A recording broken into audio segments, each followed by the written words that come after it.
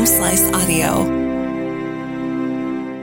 From the Home Slice News Center, this is the Daily Slice for Tuesday, September 6, 2022. I'm D. Ray Knight. This is what's going on. The Rapid City Fire Department responded to a propane tank blowing up in a backyard of a home on the west side of Rapid City on Sunday. Around 5 p.m. on Sunday, firefighters arrived at the 3200 block of Broadmoor Circle. They discovered a barbecue grill had caught fire, spreading to a covered porch and attic towards the back of the structure.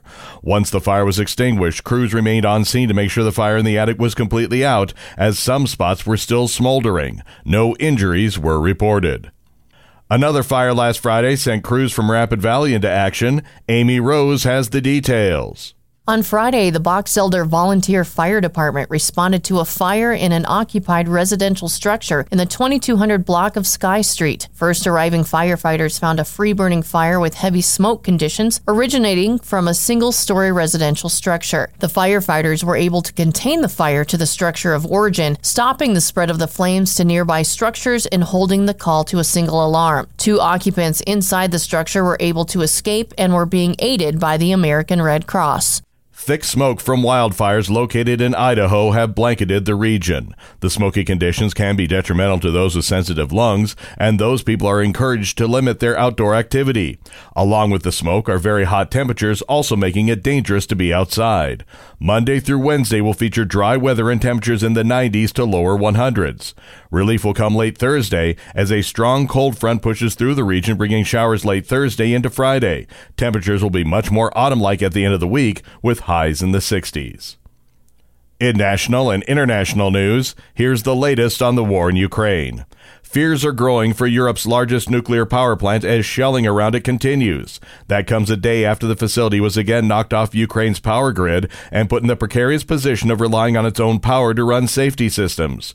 Repeated warnings from world leaders that fighting around the Zaporizhzhia plant has put it in an untenable situation that could lead to a nuclear catastrophe have done little to stem the hostilities.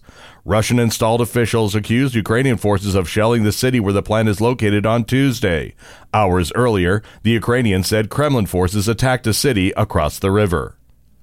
A judge has granted former President Donald Trump's request for a special master in the Mar-a-Lago document search. Amy Rose has more. A federal judge has granted a request by former President Donald Trump's legal team to appoint a special master to review documents seized by the FBI during a search of his Florida home last month. The decision by U.S. District Judge Eileen Cannon came despite the objections of the Justice Department, which said an outside legal expert was not necessary, in part because officials had already completed their review of potentially privileged documents. The appointment may slow the pace of the department's investigation into the presence of top-secret information at Mar-a-Lago, but it is not clear whether it will affect any investigative decisions or the ultimate outcome of the probe.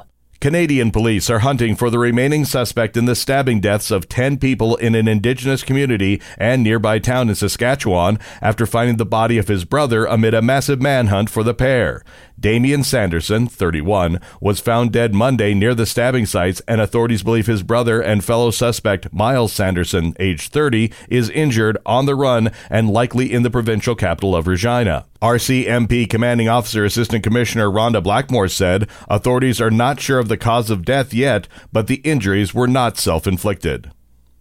Your weather forecast from the Home Slice Weather Center. Sunny with record high temperatures and a high of 97. Low tonight, 68. And that was your Daily Slice for Tuesday, September 6th, 2022. The Daily Slice is a production of Home Slice Media Group, hosted by D. Ray Knight with Amy Rose. Executive producer Mark Houston. Engineered by Chris Jacquez. I'm D. Ray Knight. Have a great day.